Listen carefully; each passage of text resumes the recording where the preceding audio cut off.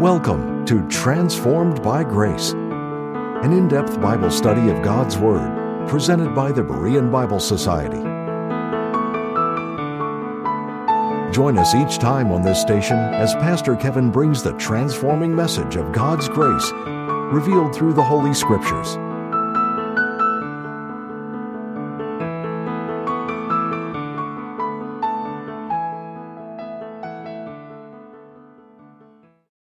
Robbie Robbins was an Air Force pilot during the first Iraq War. After his 300th mission, he was surprised to be given permission to immediately pull his crew together and fly his plane home. They flew across the ocean to Massachusetts, and then they had a long drive to western Pennsylvania. They drove all night, and when his buddies dropped him off at his driveway just after sunup, there was a big banner across the garage. "Welcome home, Dad." How did they know? No one had called, and the crew themselves hadn't expected to leave so quickly. Robbins relates, "When I walked into the house, the kids about half dressed for school screamed, 'Daddy!' Susan came running down the hall. She looked terrific, hair fixed, makeup on, a crisp yellow dress. I asked, 'How did you know?' And she answered through the tears of joy, 'I didn't. We knew you'd be home one of these days. We knew you'd try to surprise us. So we were ready every day." With our blessed hope of the rapture, we need to be ready every day for our Savior. Keeping Christ on our mind is key to our spiritual growth. And since the blessed hope of the rapture could take place at any time, this is God's way of causing us to think of Christ daily, knowing that any day is a possible day that He is returning and coming for the church, the body of Christ. At some point, one generation will be alive when Christ comes to catch the church to heaven before the tribulation period. And you never know. We may very well be that generation. To be ready for the rapture, we need to know what to expect when the rapture does take place. And we'll take a look at the rapture and the details of it in these next couple episodes. 1 Thessalonians 1:10 reads, "And to wait for His Son from heaven, whom He raised from the dead, even Jesus, which delivered us from the wrath to come." The church, the body of Christ, is taught to wait for God's Son, who is coming from heaven. Like the Thessalonians were doing, according to verse 9, the previous verse, while we serve the living and true God, we wait for the living and true God to catch us away to heaven. We wait for Christ while we work for Christ. Wait here speaks of a patient, confident, eager anticipation. We are each to keep an eye on the sky while we serve the Lord, knowing that Christ could come for us at any moment. We wait for God's Son, as it says there, whom He raised from the dead. The return of Christ is just as sure as Christ's resurrection. The return of Christ is in the same category as Christ's resurrection. Christ arose from the dead. What seemed like an impossibility happened. Christ is coming for the church, the body of Christ. What seems like an impossibility is going to happen. And Christ rose from the dead as He said He would in His earthly ministry. And Christ is coming to catch the church to heaven one day, just as He has said. Because God is faithful to His promises and His word. The focus is on Christ in 1 Thessalonians 1:10. We're not waiting for an event. We're waiting for a person. We're not waiting for the rapture. We're waiting for Christ. We're not waiting for the signs of His coming. We're waiting for Him. We're waiting for our gracious, loving Savior. Verse 9 speaks of how the Thessalonian believers had been saved and turned to God from idols to serve the living and true God. Verse 10 speaks of another turn, turning our hearts heavenward to wait for Christ to catch us away.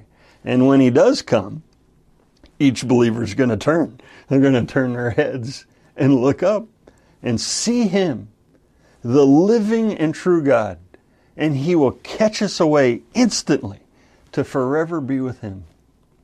Christ's coming is about His resurrection and our resurrection. It's about the one who is the resurrection and the life, the one that said, I am He that liveth and was dead, and behold, I am alive forevermore.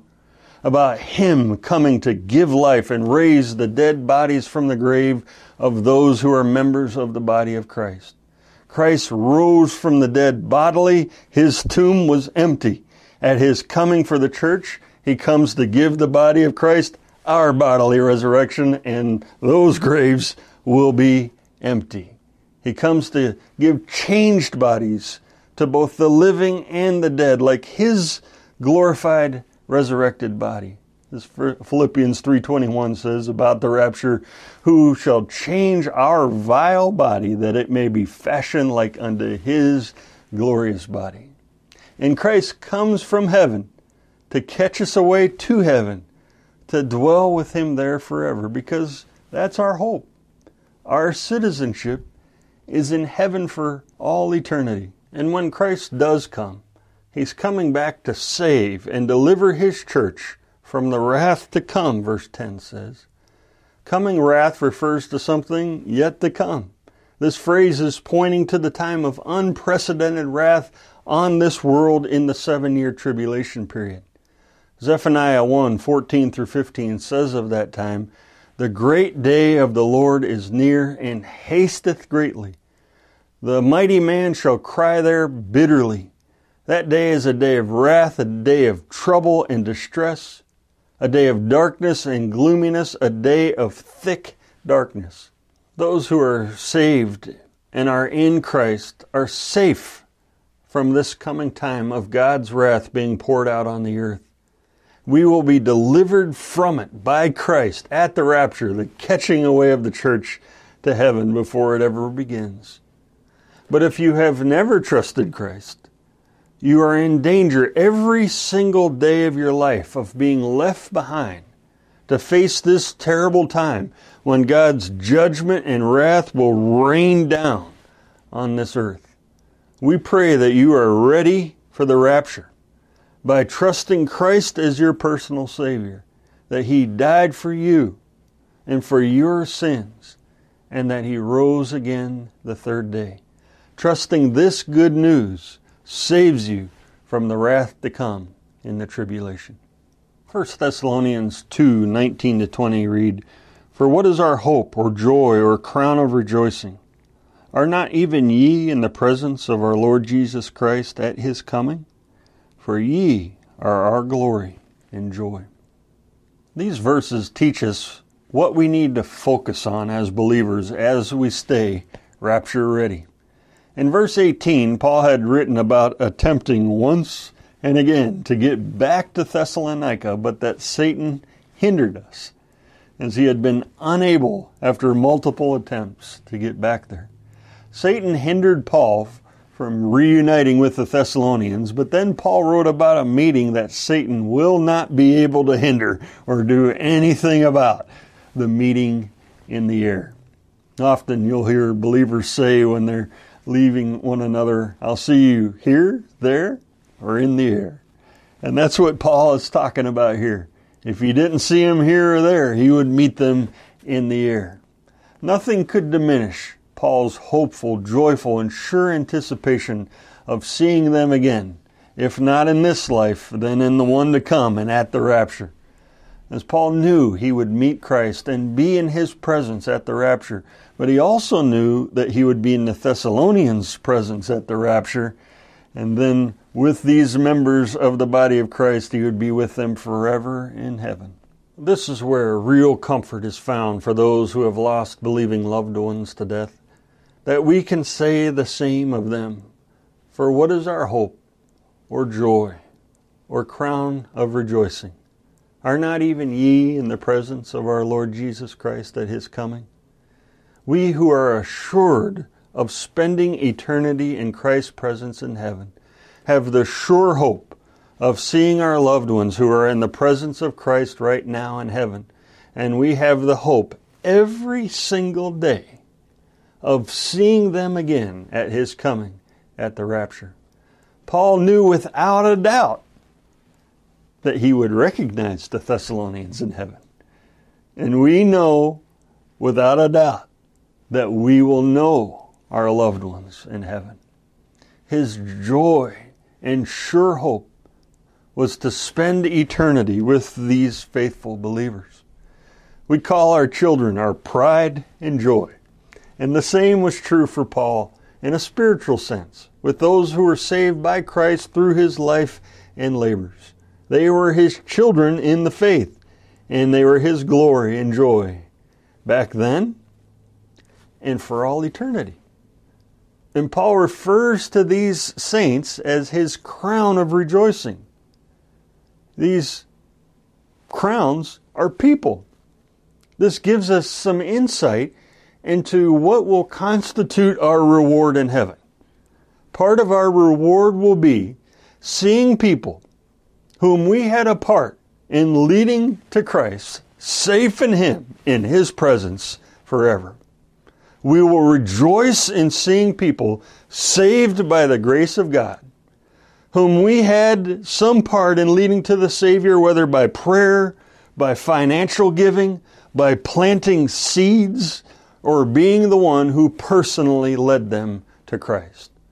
Paul's greatest hope, his most joyful aspiration, and his crowning achievement was to see men, women, and children in the presence of Christ at the rapture. Paul was willing to do anything he could to make sure people were not left behind when Christ returns. Josh McDowell, the Christian apologist, tells a story about a gentleman he knew who worked in the business world, and his job was known as an executive headhunter. He recruited corporate executives for large firms. This man told Josh McDowell that when he interviews an executive, he likes to disarm him. I offer him some coffee, said the headhunter. Then I take off my coat. I undo my tie. I talk about baseball, football, family, or whatever until he's all relaxed. Then when I think I've got him relaxed, I lean over, look him square in the eye and say, "What's your purpose in life?" The headhunter said, "It's amazing how top executives, sharp, educated men and women fall apart at that question." Then he told about interviewing one fellow. He had him all disarmed, had his feet up on his desk, was talking about football. Then the headhunter leaned over and said, "Bob, what's your purpose in life?" And the executive, without blinking an eye, looked right back at him and said, "To go to heaven and to take as many people with me as I can." The headhunter told Josh McDowell that for the first time in his career, he was speechless. He had never encountered anyone who was so prepared, so ready to state his purpose in life, to go to heaven and take as many people with me as I can. To be ready every single day for the rapture. As members of Christ's body, we should have an evangelistic heart. Our purpose in life should be to go to heaven and take as many people with me as I can. This was the Apostle Paul's purpose. We are called to follow Paul as he followed Christ. We often talk about material things and that you can't take it with you when you go. And that's true. But there is something you can take with you at the rapture and to heaven. You can take your family. You can take friends. You can take co-workers. You can take the people you lead to Christ with you. And they will be a crown of rejoicing for you for all eternity. It's been rightly said, only two things in the world are eternal: the Word of God and people. It only makes sense to build your life around those things that will last forever. We'll be returning to the program in just a minute. But first, we'd like to take this time to thank you, our partners, for making these programs possible. If you would like to access our library of helpful Bible study tools, go to BereanBibleSociety.org. The Rapture vs. the Second Coming is a 40-page booklet written by Pastor Kevin J. Sadler. This booklet provides a side-by-side contrast of the rapture and the second coming of Christ. Bible references throughout show the vast differences between these two future events, while full-color photos illustrate the clear teachings of Scripture. To order your copy, contact the Berean Bible Society for pricing and availability at 262-255-4750, or visit our website at www.bereanbiblesociety.org. To receive our free full-color 32-page monthly magazine, The Berean Searchlight, call 262-255-4750 or subscribe online at www.bereanbiblesociety.org. Thank you again for your generous gifts. And now, back to the teaching with Pastor Kevin. 1 Thessalonians chapter 4, verse 13 says, "But I would not have you to be ignorant, brethren, concerning them which are asleep, that ye sorrow not, even as others, which have no hope." In this part of his letter, Paul wrote the Thessalonian church, "I would not have you to be ignorant, brethren." There was something here that the Thessalonians were ignorant of and did not know, and it was troubling them. After Paul had led these Thessalonians to Christ and established their local church, he taught them about Christ's coming at the rapture for the body of Christ before the 7-year tribulation period. But in the meantime, a question and a specific concern had arisen regarding saints who had died. They had difficulty understanding what happens to a believer who had died when Christ comes. They were concerned that they might somehow miss the rapture since they are not here when the Lord returns, and thus be excluded from participation in it. To answer their questions and to calm their fears, Paul describes the order of events at the time of Christ's coming for his church, the body of Christ. Paul wrote them to clear up this confusion concerning them which are asleep, it says here. And that reminds me of the Sunday school teacher who asked her class why it's important to be quiet in church. And one bright little girl quickly piped up and she said, "Because people are sleeping." And that's the main subject in verses 13 through 18, those who are asleep. In verse 13, he writes, "But I would not have you to be ignorant, brethren, concerning them which are asleep." Verse 14 reads, "Even so them also which sleep in Jesus will God bring with him." Verse 15 says, "We which are alive and remain unto the coming of the Lord shall not prevent them which are asleep." Those who were asleep speaks of those who have died. Sleep is an appropriate simile of death, because in death a person seems to be sleeping. They have that appearance of sleeping. Sleep is a hopeful word, though, that the Bible uses for death, because sleeping assumes a future awakening or a resurrection. Sleeping speaks to the fact that, like physical sleep, physical death, the death of the body, is only temporary, just like our nightly sleep is temporary. Using the term sleep speaks of how one day the lifeless body is going to wake up, awake from death in the resurrection and be changed at the rapture. It's interesting to note that our word cemetery comes from a Greek word meaning sleeping place. And the Bible often refers to death as sleep. Remember in John chapter 11, verses 11 through 14, the Lord told the disciples, "Our friend Lazarus sleepeth, but I go that I may awake him out of sleep." But they thought he had spoken of taking a rest in sleep. Then said Jesus unto them plainly, "Lazarus is dead." When Stephen was being stoned to death, Acts 7 verse 60 says he kneeled down and cried with a loud voice, "Lord, lay not this sin to their charge." And when he had said this, he fell asleep. The Bible does not teach that the soul sleeps at the time of death. In Luke 16, the rich man and Lazarus were both conscious after their deaths. 2 Corinthians 5:8 teaches that to be absent from the body is to be present with the Lord. For the believer, when we die, our souls go immediately into the presence of the Lord while our bodies go to sleep temporarily until the rapture. But the soul and spirit of the believer is very much alive and conscious with Christ in heaven, as Paul shows here too, as we'll see. Paul says concerning believing loved ones who have died that we sorrow not, even as others which have no hope. And notice that Paul does not say that the believer is not to have any sorrow and to not grieve. Paul does not rule out sorrow and grief. We rightly grieve and are sorrowful and cry when a loved one dies. Christ himself wept at the death of Lazarus, though he knew he was going to raise him. It is a matter of degree. We do not sorrow even as, or not to the point of, or to the degree of others which have no hope.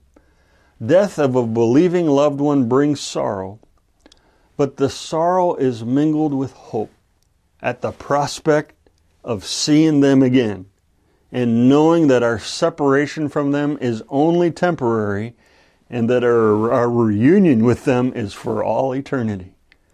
A believer grieves differently than someone who does not know Christ. The believer hurts with hope.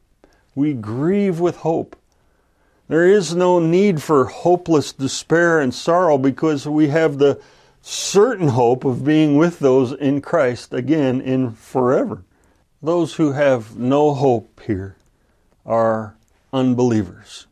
They have no hope of heaven, but specifically here, no hope of reunion. Unbelievers have no hope of ever seeing unbelieving loved ones who have died ever again. It is a final, permanent parting. And that is true cause for sorrow. And that should break our hearts and give us a burden for lost souls. For the believer with a believer who has died, Paul is saying, we don't grieve like people who have no hope of a reunion. We grieve like people who do have hope of a reunion. It's not a matter of if we'll see them again, but when. 1 Thessalonians 4:14 reads, For if we believe that Jesus died and rose again, even so them also which sleep in Jesus will God bring with him. Paul now qualifies who believers will see again, who the rapture is for, and how a person has hope in the hope of the rapture. For if we believe that Jesus died and rose again, this is how those with no hope can have hope, by faith alone, and what Christ did for us in dying for us and rising again. These are the terms of the gospel of grace for today. This, however, was not the requirement in the past to be saved, when they had to keep the law, bring the proper sacrifices. The gospel of the kingdom required sinners to repent, confess their sins, sell all they had, be water baptized, believe that Jesus was the Christ, the Son of the living God. But in this present dispensation, the gospel of grace for today says only this, to believe that Jesus Christ died for you and rose again. The moment you believe this, you are placed into Christ forever by the Holy Spirit. You become a member of the church, the body of Christ, and you have hope, the hope of eternal life, the hope of heaven, and the hope of the rapture. By this qualification, we learn that the rapture is only for the church, the body of Christ, because these are the terms which place a person into the body of Christ. The rapture is exclusive to the body of Christ, from its first member, Paul, to the last member saved before the rapture. At the rapture, the Lord will only raise the bodies of the body of Christ and will usher us into heaven, which is our hope. The saints who died under Israel's prophetic program in the past and in the future tribulation will be raised after Christ's second coming so that they might enter the earthly millennial kingdom, which is their hope. But the reason we can be caught off this world and raised and glorified and be gathered to Jesus Christ and taken straight to heaven is because Jesus died and rose again. Having believed this, God's Word says that we are forgiven of all of our sins. We are clothed in the righteousness of Christ. We are accepted in the Beloved. We belong to God. We are redeemed. And heaven is our home and our hope. The rapture is built on the death of Christ, the perfect payment for our sins, which has taken all of our sins away and made us qualified and ready for heaven and to be taken straight there at the rapture. And also the rapture is built on the resurrection of Christ. Christ conquered death for us by rising again. He conquers death for us at the rapture, as the dead are raised with a bodily resurrection because He rose again with a bodily resurrection. Because He lives, we will live, and we will live eternally with Him in glory. Christ conquered sin in His death. He conquered death in His resurrection. This is the basis for the rapture of the church, and it is how and why believers can be taken straight into glory. When the Lord comes at the rapture, verse 14 says, He will bring the souls of all the members of the body of Christ who have died and are in heaven with Him. Now the Lord cannot bring believers who have died when He returns unless they are with Him already in heaven. So this teaches that the soul of the believer who has died is presently with the Lord, and He will bring them with Him at the rapture. Those who sleep in Jesus are those who have believed that Jesus died and rose again, and at Christ's return for the body of Christ, God will bring them with Him or with Christ. And at that time, those who are alive and are in Jesus at the rapture will see and meet those who have died and are in Jesus at that day. No believer is left out at the rapture. All members of the body of Christ take part in it. Those who have died and are in heaven, and those who are alive and are here on earth at that time. The apostle is teaching this. Don't worry that those who have died will miss out in the glory of the rapture. God will bring them back with Christ. They're coming to the rapture with Him. We're going to meet Christ in the air, and we're going to meet those saints already in heaven. So don't sorrow as others who don't have any hope, because you have nothing but hope. Thank you for watching Transformed by Grace. Thank you again for tuning in to Transformed by Grace. We appreciate your prayer support and the financial gifts. The purpose and mission of the Berean Bible Society is to help you understand the whole counsel of the Word of God.